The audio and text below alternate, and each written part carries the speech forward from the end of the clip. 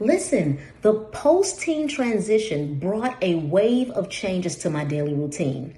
What did that lead to? That led to me embracing the opportunity to rediscover myself. And then that even led to me creating a routine to nurture my passions and my well-being. And what ultimately happened? What ultimately happened was that I experienced remarkable personal growth. And just as I have, I know you will as well. I'm Dr. Michelle Lloyd. Shortcast Club.